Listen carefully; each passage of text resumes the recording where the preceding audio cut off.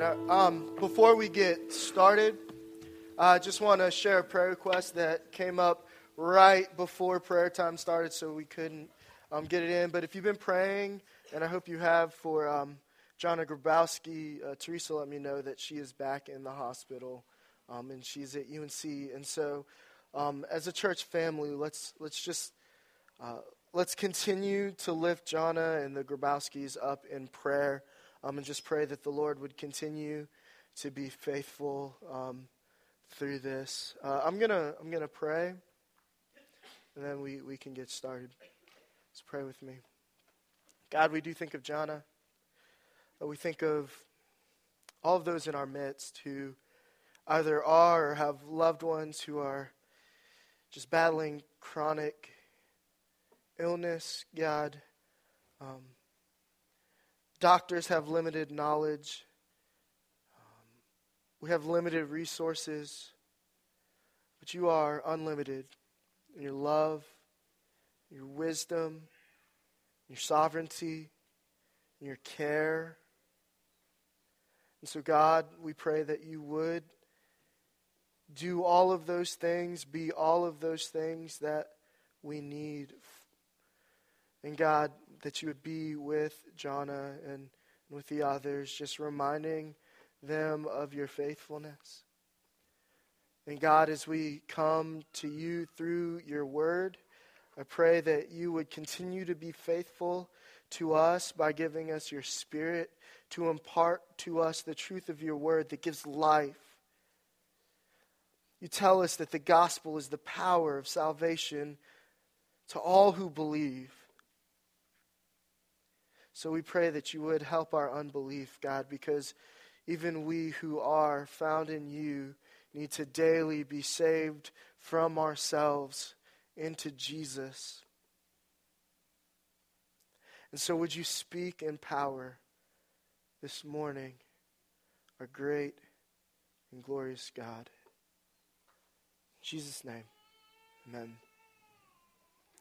We're going to be spending the bulk of our time this morning in Genesis 22.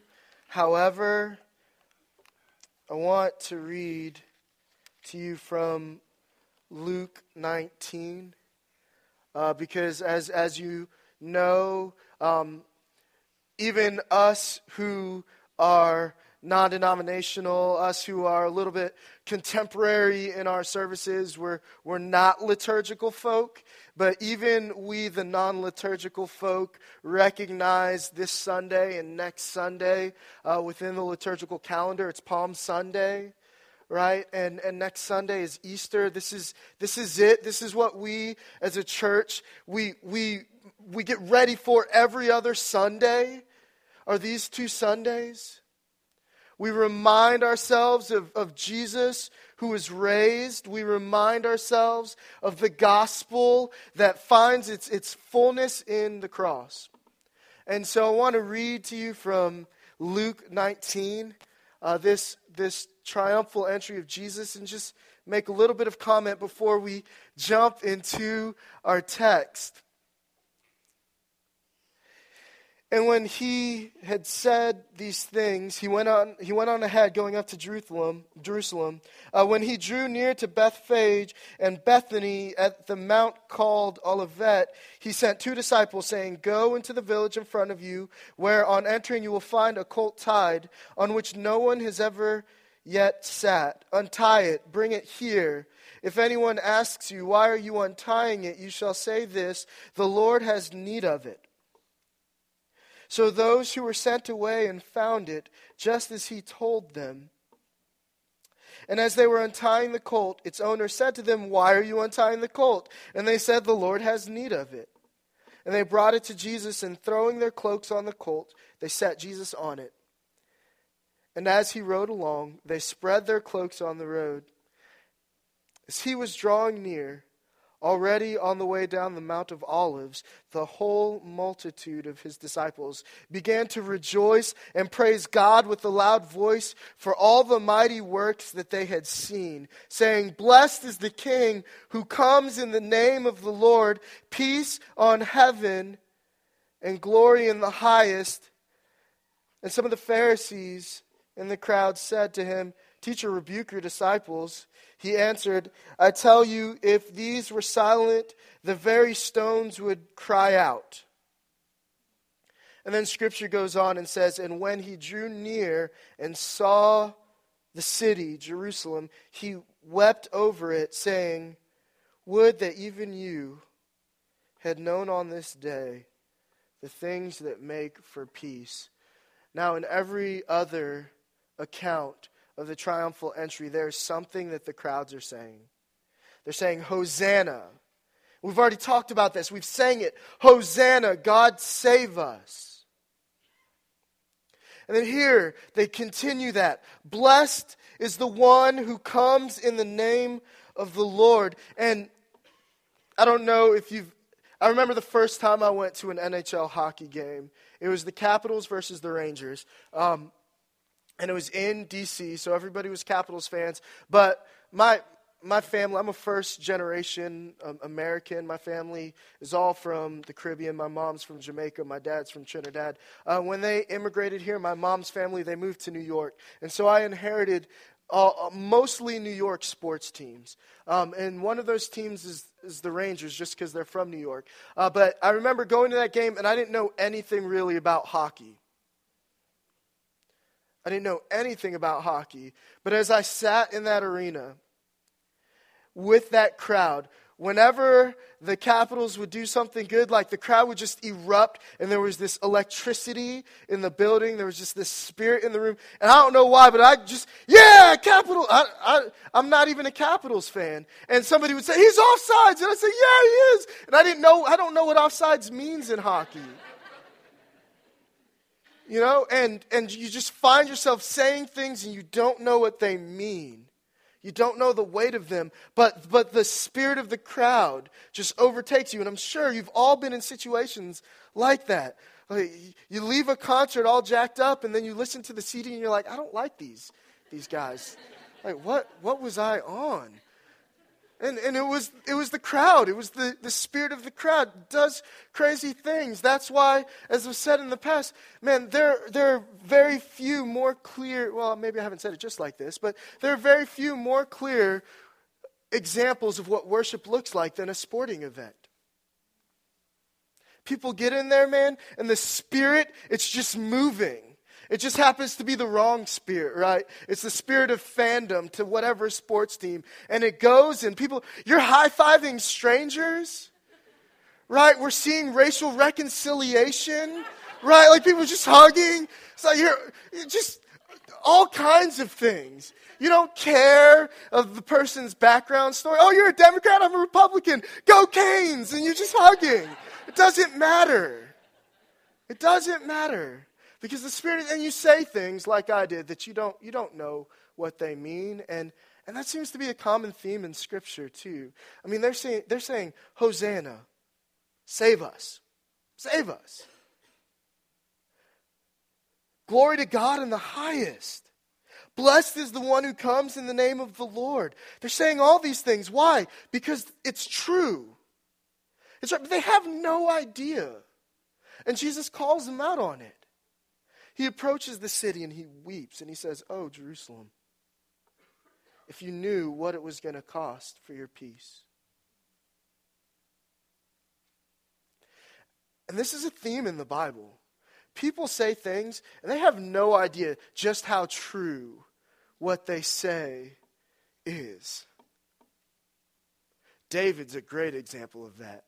How many Psalms do we see quoted in the New Testament, and they're about Jesus? And you think David had any idea? Maybe he had some idea, but not much. Not that much idea. When David says, the Lord says to my Lord, sit at my right hand until I make your enemies your footstool, he had no idea he was talking about the ascension, and that he was talking about Jesus, who right now sits at the right hand of the Father, and one day will come back in victory. He had no idea, but he was. And when David says, what is man that you care for him, or the son of man that you think of him? Like, that's predating the exilic exile prophets who prophesy about the Son of Man coming in glory. And here's David saying, or the Son of Man, that you care for him. You've made him a little while lower than the angels, but you're gonna exalt him. He doesn't know that he's talking about Jesus, who would incarnate, become human, become lower even than the angels, become lower even than the humans that he's around, die on the cross, and that for that very reason, which we heard read this morning, right, Philippians 2, God would exalt him and give him the name which is above every name, so that at the name of Jesus, every knee would bow and every tongue would confess. That doesn't mean that everyone is saved. That means that everyone recognizes the glory of Jesus. And everyone includes his enemies. And all of a sudden, his enemies are at his feet. Everyone will bow before Jesus. Some will do it willingly before they die. Others will do it on the last day. And this is what the text is saying. You think David had that in mind? No. And do you think in Genesis 22 that when Abraham looked at Isaac, considering what was about to happen, and said to him, "Son, the Lord will provide for himself a sacrifice"? Do you think he had any idea the weight of those words? The Lord will provide for himself the sacrifice. Abraham preaches the gospel to Isaac millennia before Jesus. He preaches the gospel to us. And so let's look at Genesis 22. It's a very familiar story. I was very tempted actually to have the Jesus Storybook Bible up on here and to read it from that. If you don't have a Jesus Storybook Bible and you have children, get one. All right, now, if you don't have a Jesus Storybook Bible and you don't have children, get one. It's amazing.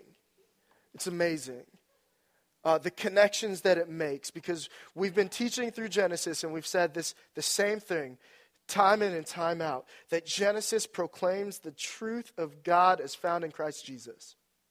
And we've seen it time and time again. We see it in Genesis chapter 3, right? Adam and Eve sin. They clothe themselves in fig leaves to hide their nakedness. God says, no. And he kills an animal and says, clothe yourself in this. He gives them new clothes, clothes of righteousness. We're told later that we are to clothe ourselves in Christ. Jesus being preached. The seed in Genesis 3 that is promised. Abram leaves his place in faithfulness to God. He leaves his home. He goes into the unknown, knowing that through him, through his seed, the entire world would be blessed. Jesus leaves his home. He incarnates with us. And through him we're blessed. I mean, all of them. Noah, Abel, every figure that we've seen, every story that we've seen whispers, as Sally Lloyd Jones says in the subtitle of the Jesus Storybook Bible, whispers his name. Every story whispers the name of Jesus. And this story in a big way. And so turn with me to Genesis 22. And if you would, stand as we read the text this morning.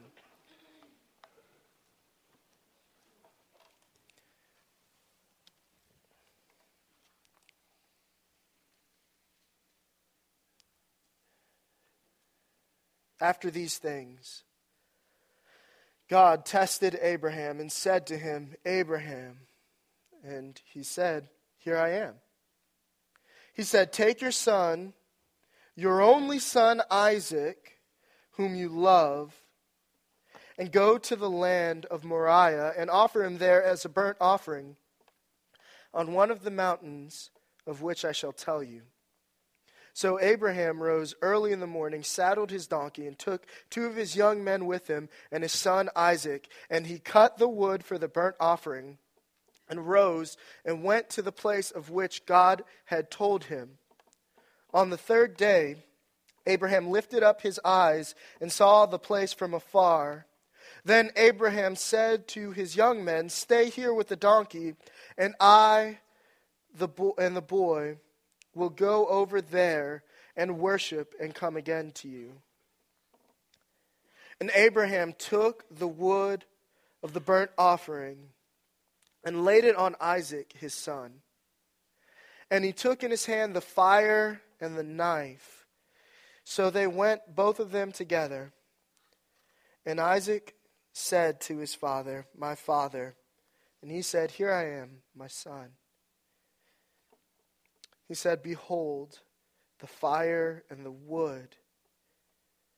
But where is the lamb for a burnt offering?" Abraham said, "God will provide for himself the lamb for a burnt offering, my son." So they went, both of them together. When they came to the place of which God had told him, Abraham built the altar there and laid the wood in order and bound Isaac his son and laid him on the altar on top of the wood. Then Abraham reached out his hand and took the knife to slaughter his son. But the angel of the Lord called to him from heaven and said, "Abraham, Abraham." And he said, "Here I am." He said, "Do not lay your hand on the boy or do anything to him, for now I know that you fear God, seeing you've not withheld your son, your only son, from me." And Abraham lifted up his eyes and looked, and behold, behind him was a ram caught in the thickets by his thorn. And Abraham went and took the ram and offered it up as a burnt offering instead of his son. So Abraham called the name of that place, "The Lord will provide." As it is said to this day, "On the mount of the Lord it shall be provided." And the angel of the Lord called to Abraham a second time from heaven and said, "By myself I have sworn, declares the Lord, because you have done this and have not withheld your son, your only son, I surely will bless you, and I will surely multiply your offspring as the stars of heaven and as the sand that is on the seashore. And your offspring shall possess the gate of his enemies, and in your offspring shall all the nations of the earth be blessed, because you have obeyed my voice."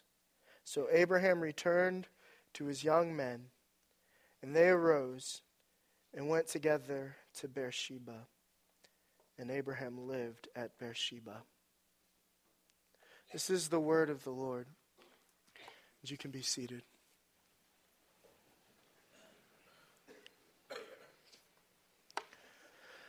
All right, so in the time that we have together, I want to do really just a few things. The first thing I want to do is maybe jar us out a little bit of our American, Western, post-Enlightenment, democratic understanding of this text. Ask the questions that we would ask and then explain why they're just completely the wrong questions to ask. And then I want to maybe for a second deconstruct the psyche of Abraham. And then I want, hopefully, by the power of the Spirit, to show you the faithfulness of God so that we might worship him together. And so the first thing is to help us ask the right questions. If you recall, Brad said, if it wasn't last week, it was one of the weeks before, that when we approach the text, a lot of times the questions that we ask, and a lot of times the things that we find confusing, we find confusing because we don't live in the ancient Near East. We are several thousands of years removed from this story, and so we don't get it. We look at it as Americans, right? And so as Americans, we looked at Sodom and Gomorrah. This was the story where Brad was talking about it. And these two men come into the city, and they're going to be taken by this mob. And Lot's response is to say, "Here, take my daughters instead." And we say, "Whoa, hold up. What?" And if you remember, it's because we're Americans. It's because we're Western. It's because we live in the 21st century. Culturally, nobody was reading that text and thinking, wait, why did Lot offer up his daughters? They knew why. They knew it's what was right to be done. They understood that Lot was a righteous man and understood to some small degree that these men were from the Lord. They knew Lot was being hospitable as the culture would have dictated it. So they weren't thrown by it. And so here we come to this text and we ask a few questions like, why is God testing Abraham? Doesn't God know everything? And we ask this question, how could God even ask Abraham to sacrifice his son? And more than that, why was Abraham so ready to do it? Right? If we hear a voice telling us, and this is what we do, we put ourselves into the situation. If we hear a voice saying, Sean, I want you to take your son, and I want you to climb him up a mountain, and I want you to kill him for me. The first thing I would say is that this can't be from God because God knows everything, and climbing up a mountain is something I don't do.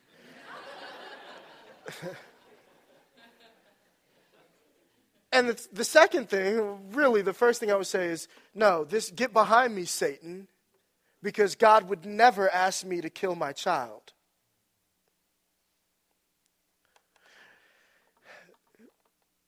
But child sacrifice in ancient Near East was not an unusual thing. It was so usual, in fact, that when God gives commands to his people, he says, don't be like everyone else. Don't be like the pagans who sacrifice their children. God understood the culture. Abraham, this isn't particularly shocking to Abraham for the reasons that you would think. Abraham is not shocked by this command because God is asking for the sacrifice of a child. In fact, if you read this through the lens of an ancient Near Eastern, the more shocking thing is that God stepped in. That Abraham, knife in the air, ready to plunge, was stopped by the voice of the Lord. That's the shocking thing. But Abraham, this has been done before. Abraham probably knew of, if he didn't know, people who had sacrificed their child or their children to all sorts of pagan gods, all sorts of false gods. This was not unusual. All right? And so for Abraham, that's not what he's thinking. We'll talk a little bit about what he's thinking in just a moment. The other idea is this notion that God is testing Abraham. And doesn't the Bible say that God knows everything? Like, what is God trying to find out? In fact, in the end, it says, God says to Abraham, now I know. Now I know that you fear me. Because you wouldn't even withhold your only son. And there are multiple things going on here. Because the answer is yes. Yes, God knows everything.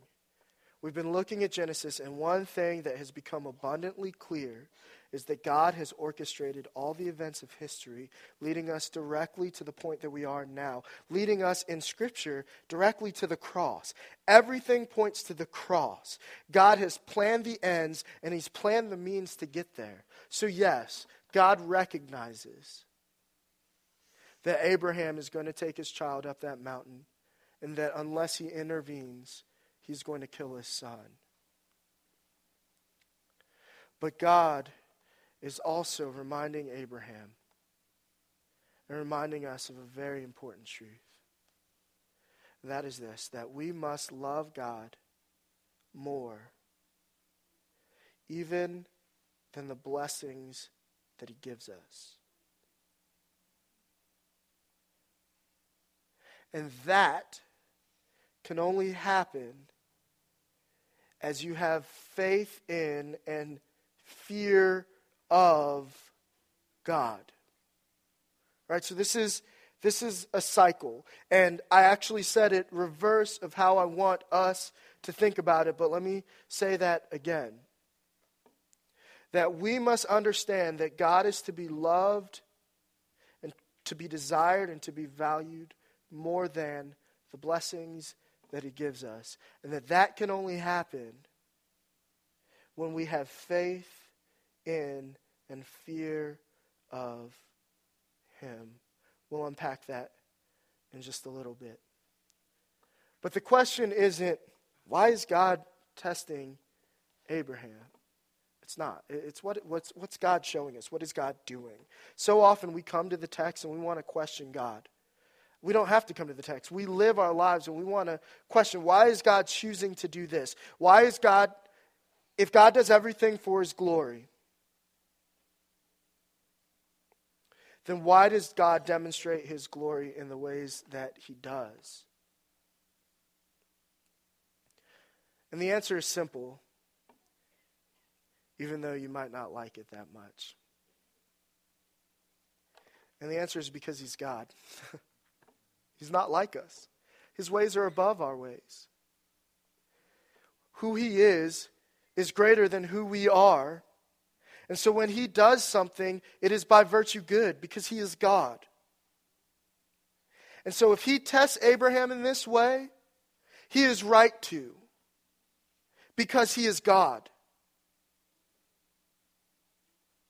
He's not unreasonable. Reason belongs to the Lord. He is not unjust or unfaithful, untrue, because justice, faithfulness, truth are found in the Lord. The answer to the questions that you have about God is this, really. Who are you, O mortal, to question God? Rather, let's look in faith at what God is doing. And so God says, take your son Isaac to the land of Moriah. Take him to the Mount Moriah and sacrifice him. And Abraham does. Why? Why? Because I've already told you my heart. Apart from the Spirit moving and really just compelling me, and when I say compelling, I mean more like possessing. Like I can't stop my feet from walking type deal. I'm hard-pressed to say I'm sacrificing my son or my daughter or my other son for anyone.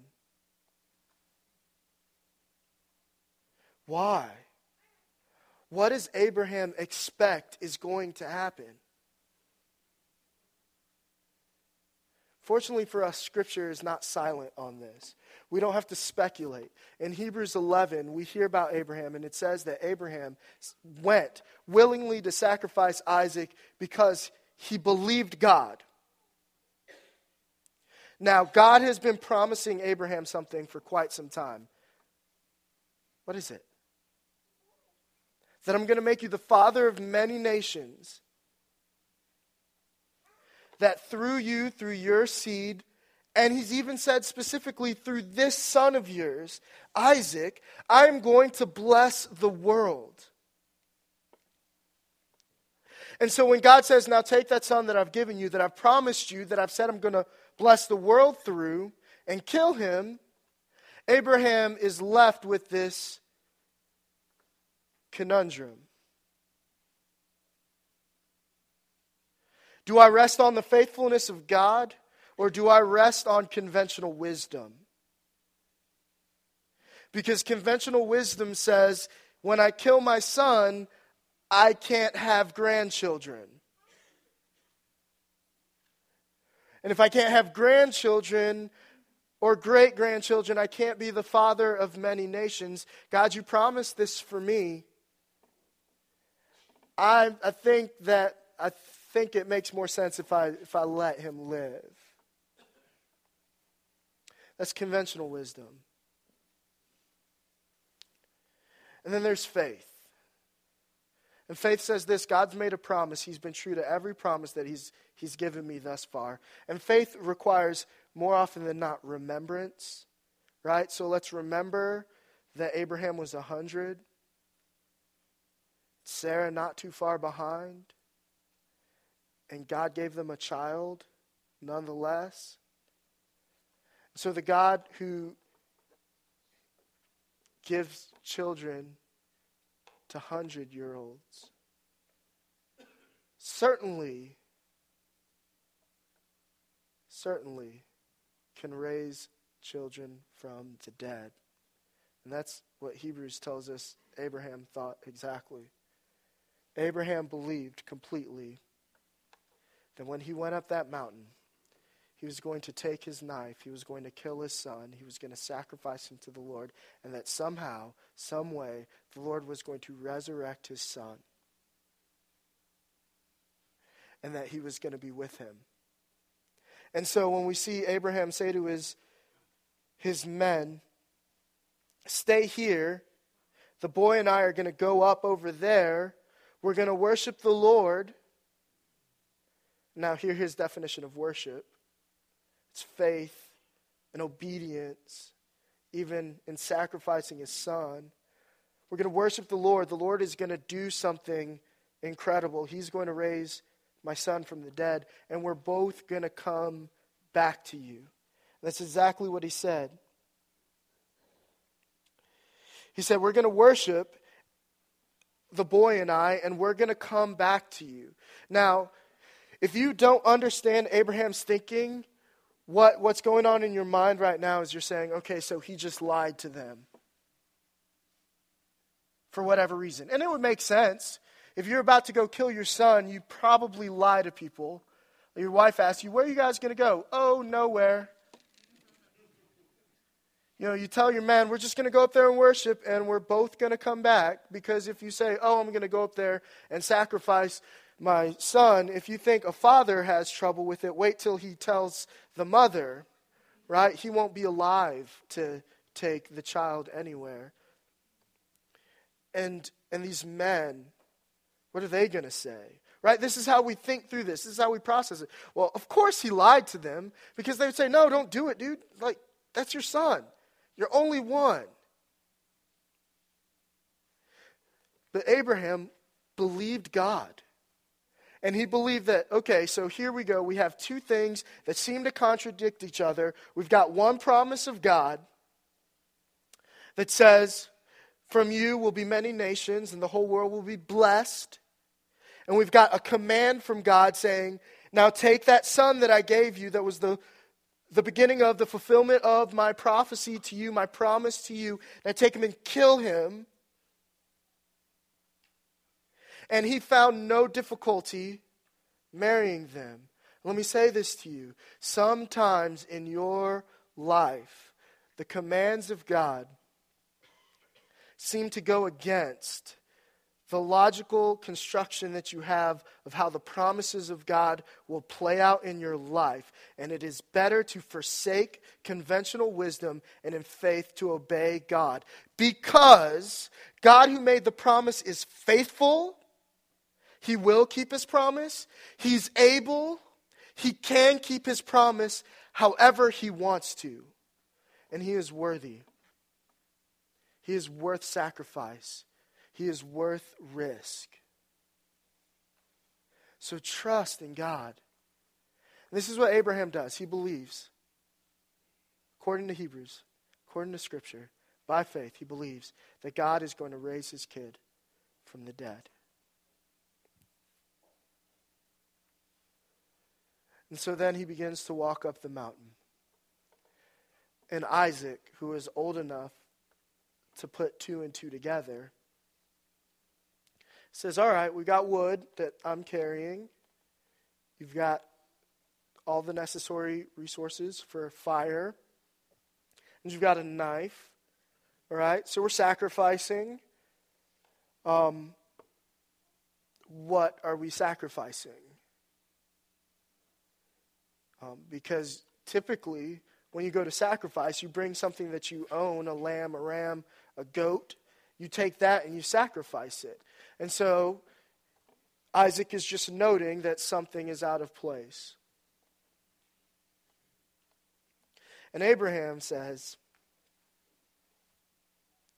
God will provide for himself the lamb for a burnt offering, my son.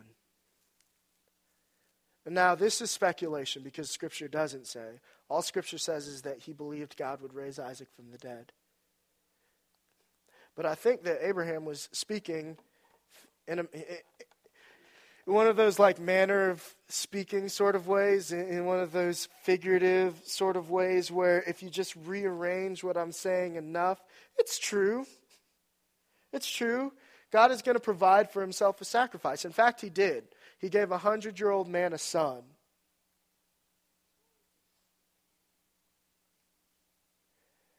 And he's providing for himself the sacrifice, and it's you. It's you. He just doesn't want to say it yet because he loves his son. He loves his son. And here, if you remember how we started,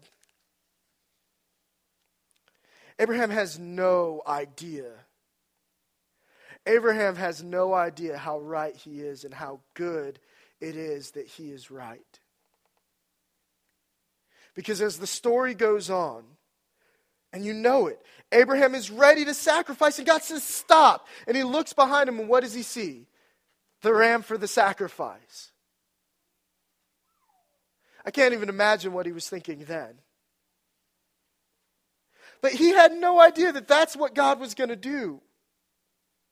He had no idea that he could not, even with his son, provide a sacrifice worthy of satisfying God. Right? Because not only did Abraham have this faith, he also had fear. He feared the Lord, which is something that not enough of us do.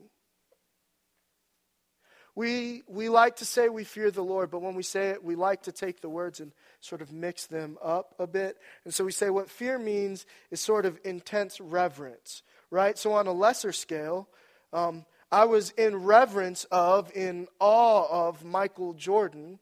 And so somehow that translates to a minuscule version of the fear and awe, the awfulness, the awesomeness of God. And that's kind of true.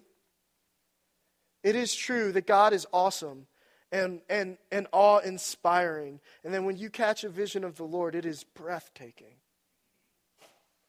But it is also true.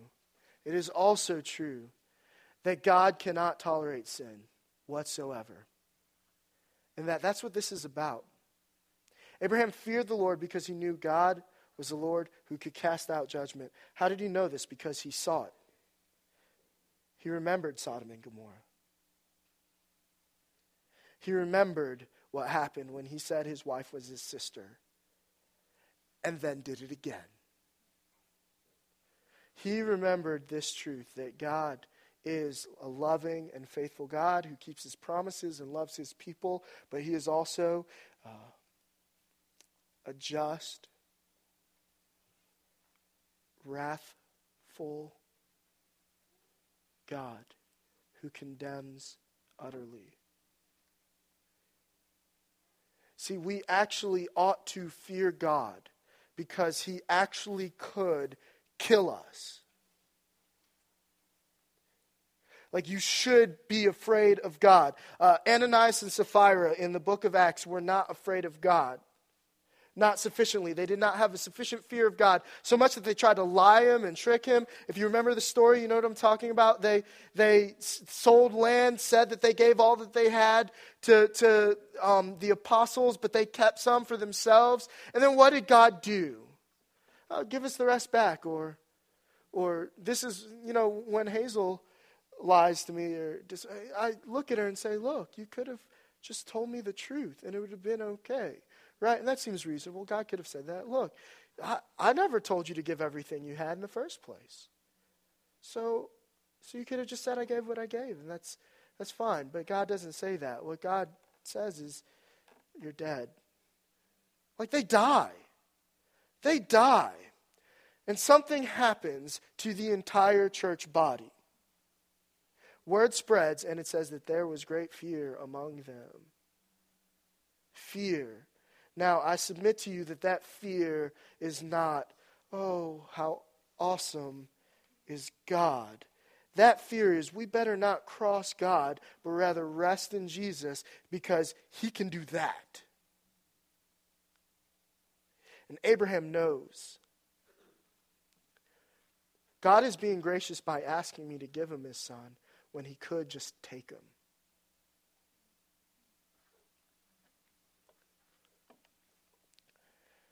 So there's fear there that we ought to have. And when we fear the Lord, when we trust that he is who he says he is and will do what he says he will do, and we fear him, we will respond in faith and obedience to him. But that can only come in the fulfillment of this story. So we know this story now. We see it. All right, Abraham trusted God, sacrificed his son, or was going to. God said no, stilled the blade, stopped him, and provided a sacrifice. And all of a sudden, the theme for this book becomes what Abraham names the place. The Lord will provide. What? He will provide for himself a sacrifice. It's what he told Isaac that he didn't understand. It's what the people proclaimed on the way to Jerusalem that they didn't understand. Hosanna, God save us. Jesus says you don't understand what that means. What it means is there will be sacrifice and that God is going to provide it for himself. And that provision is me. And so all of a sudden, Jesus in that day begins the progression of fulfilling what started well before this story, but is encapsulated so beautifully in this story that Abraham, the father, tells Isaac, the son, take this wood upon your back, carry it up the hill, and be sacrificed.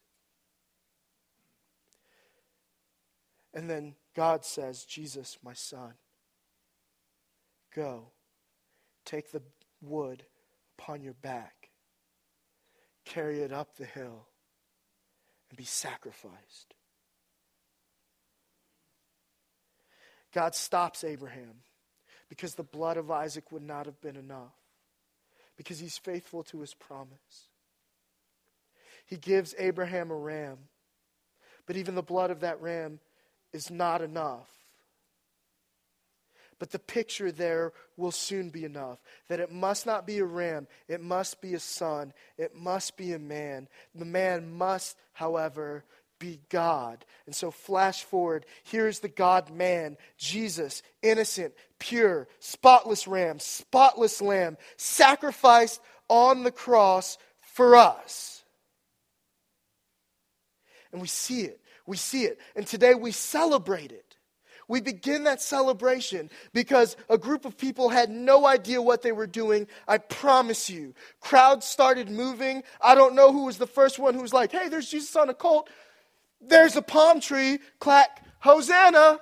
And then everyone just starts, Hosanna, Hosanna, Hosanna. The crowds are joining in. Hosanna, save us. Blessed is the one who comes in the name of the Lord. What they don't know is the fulfillment. For he is the Lord, Jesus. He is our great and glorious Isaac, who will climb the hill, who will be sacrificed for us, and will be the fulfillment of what Abraham thought. Not just what he did, what he believed. Because if you remember, Hebrews tells us that Abraham was going to sacrifice Isaac, believing full well that God would raise him from the dead. He had resurrection on the mind and no idea why. Well, let me tell you why. Because Jesus isn't still on the cross. God sent his son up that hill on our behalf. He died because God is wrathful. And because there were bowls of wrath that our sin was filling up. There were cups of wrath that God was going to say and is going to say to all of those who do not believe in him, who reject Jesus. God is going to say, here is the cup of the wrath that I have for you who are in your sin. Drink it. Here's the catch. It never goes empty, except that God himself, Jesus, on the cross, drinks the cup of the wrath of God, and he drinks it to the dregs, to the very last drop. He licks it dry, so that we who believe in him, who look to him, may have life, may be forgiven. Jesus died for the penalty of our sin, but God fulfilled even the belief and thought of Abraham. He raised Jesus from the dead in power over death. This is our hope. In Christ, we have life. He died on the cross. In Christ, we have life forevermore. He was raised again. And he was showing us that. He was showing us what he would do in Genesis 22. And Abraham had no idea. And he was proclaiming through the people in the Gospels on Palm Sunday in the triumphal entry who he was and what he was going to do. And they had no idea. That's why Jesus said it really didn't matter if the people said it or not. This is what's happening. N.T. Wright, great theologian when it comes particularly to the Gospels, has a book called The God Who Became King. And this is really what's happening.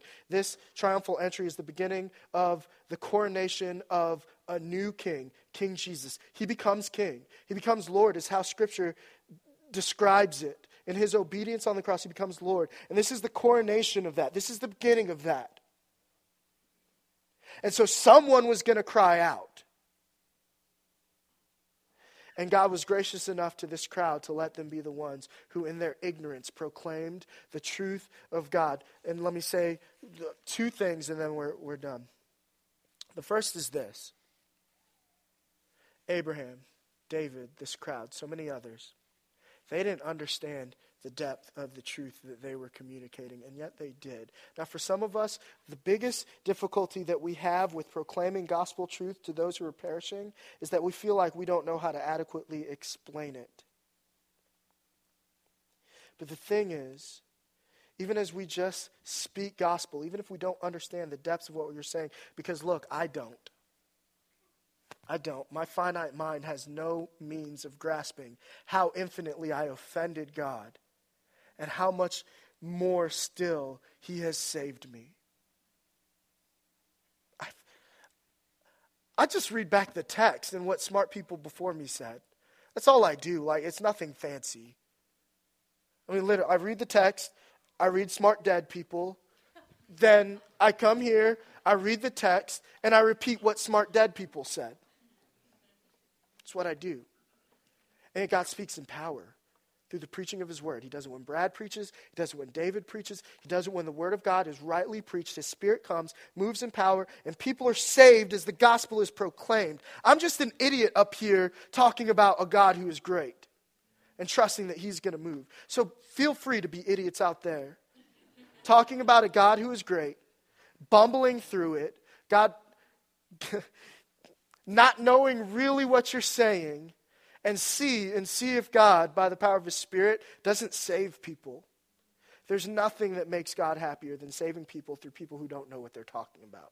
It's all he does. It's all he does. So be comforted in that. Be challenged in that.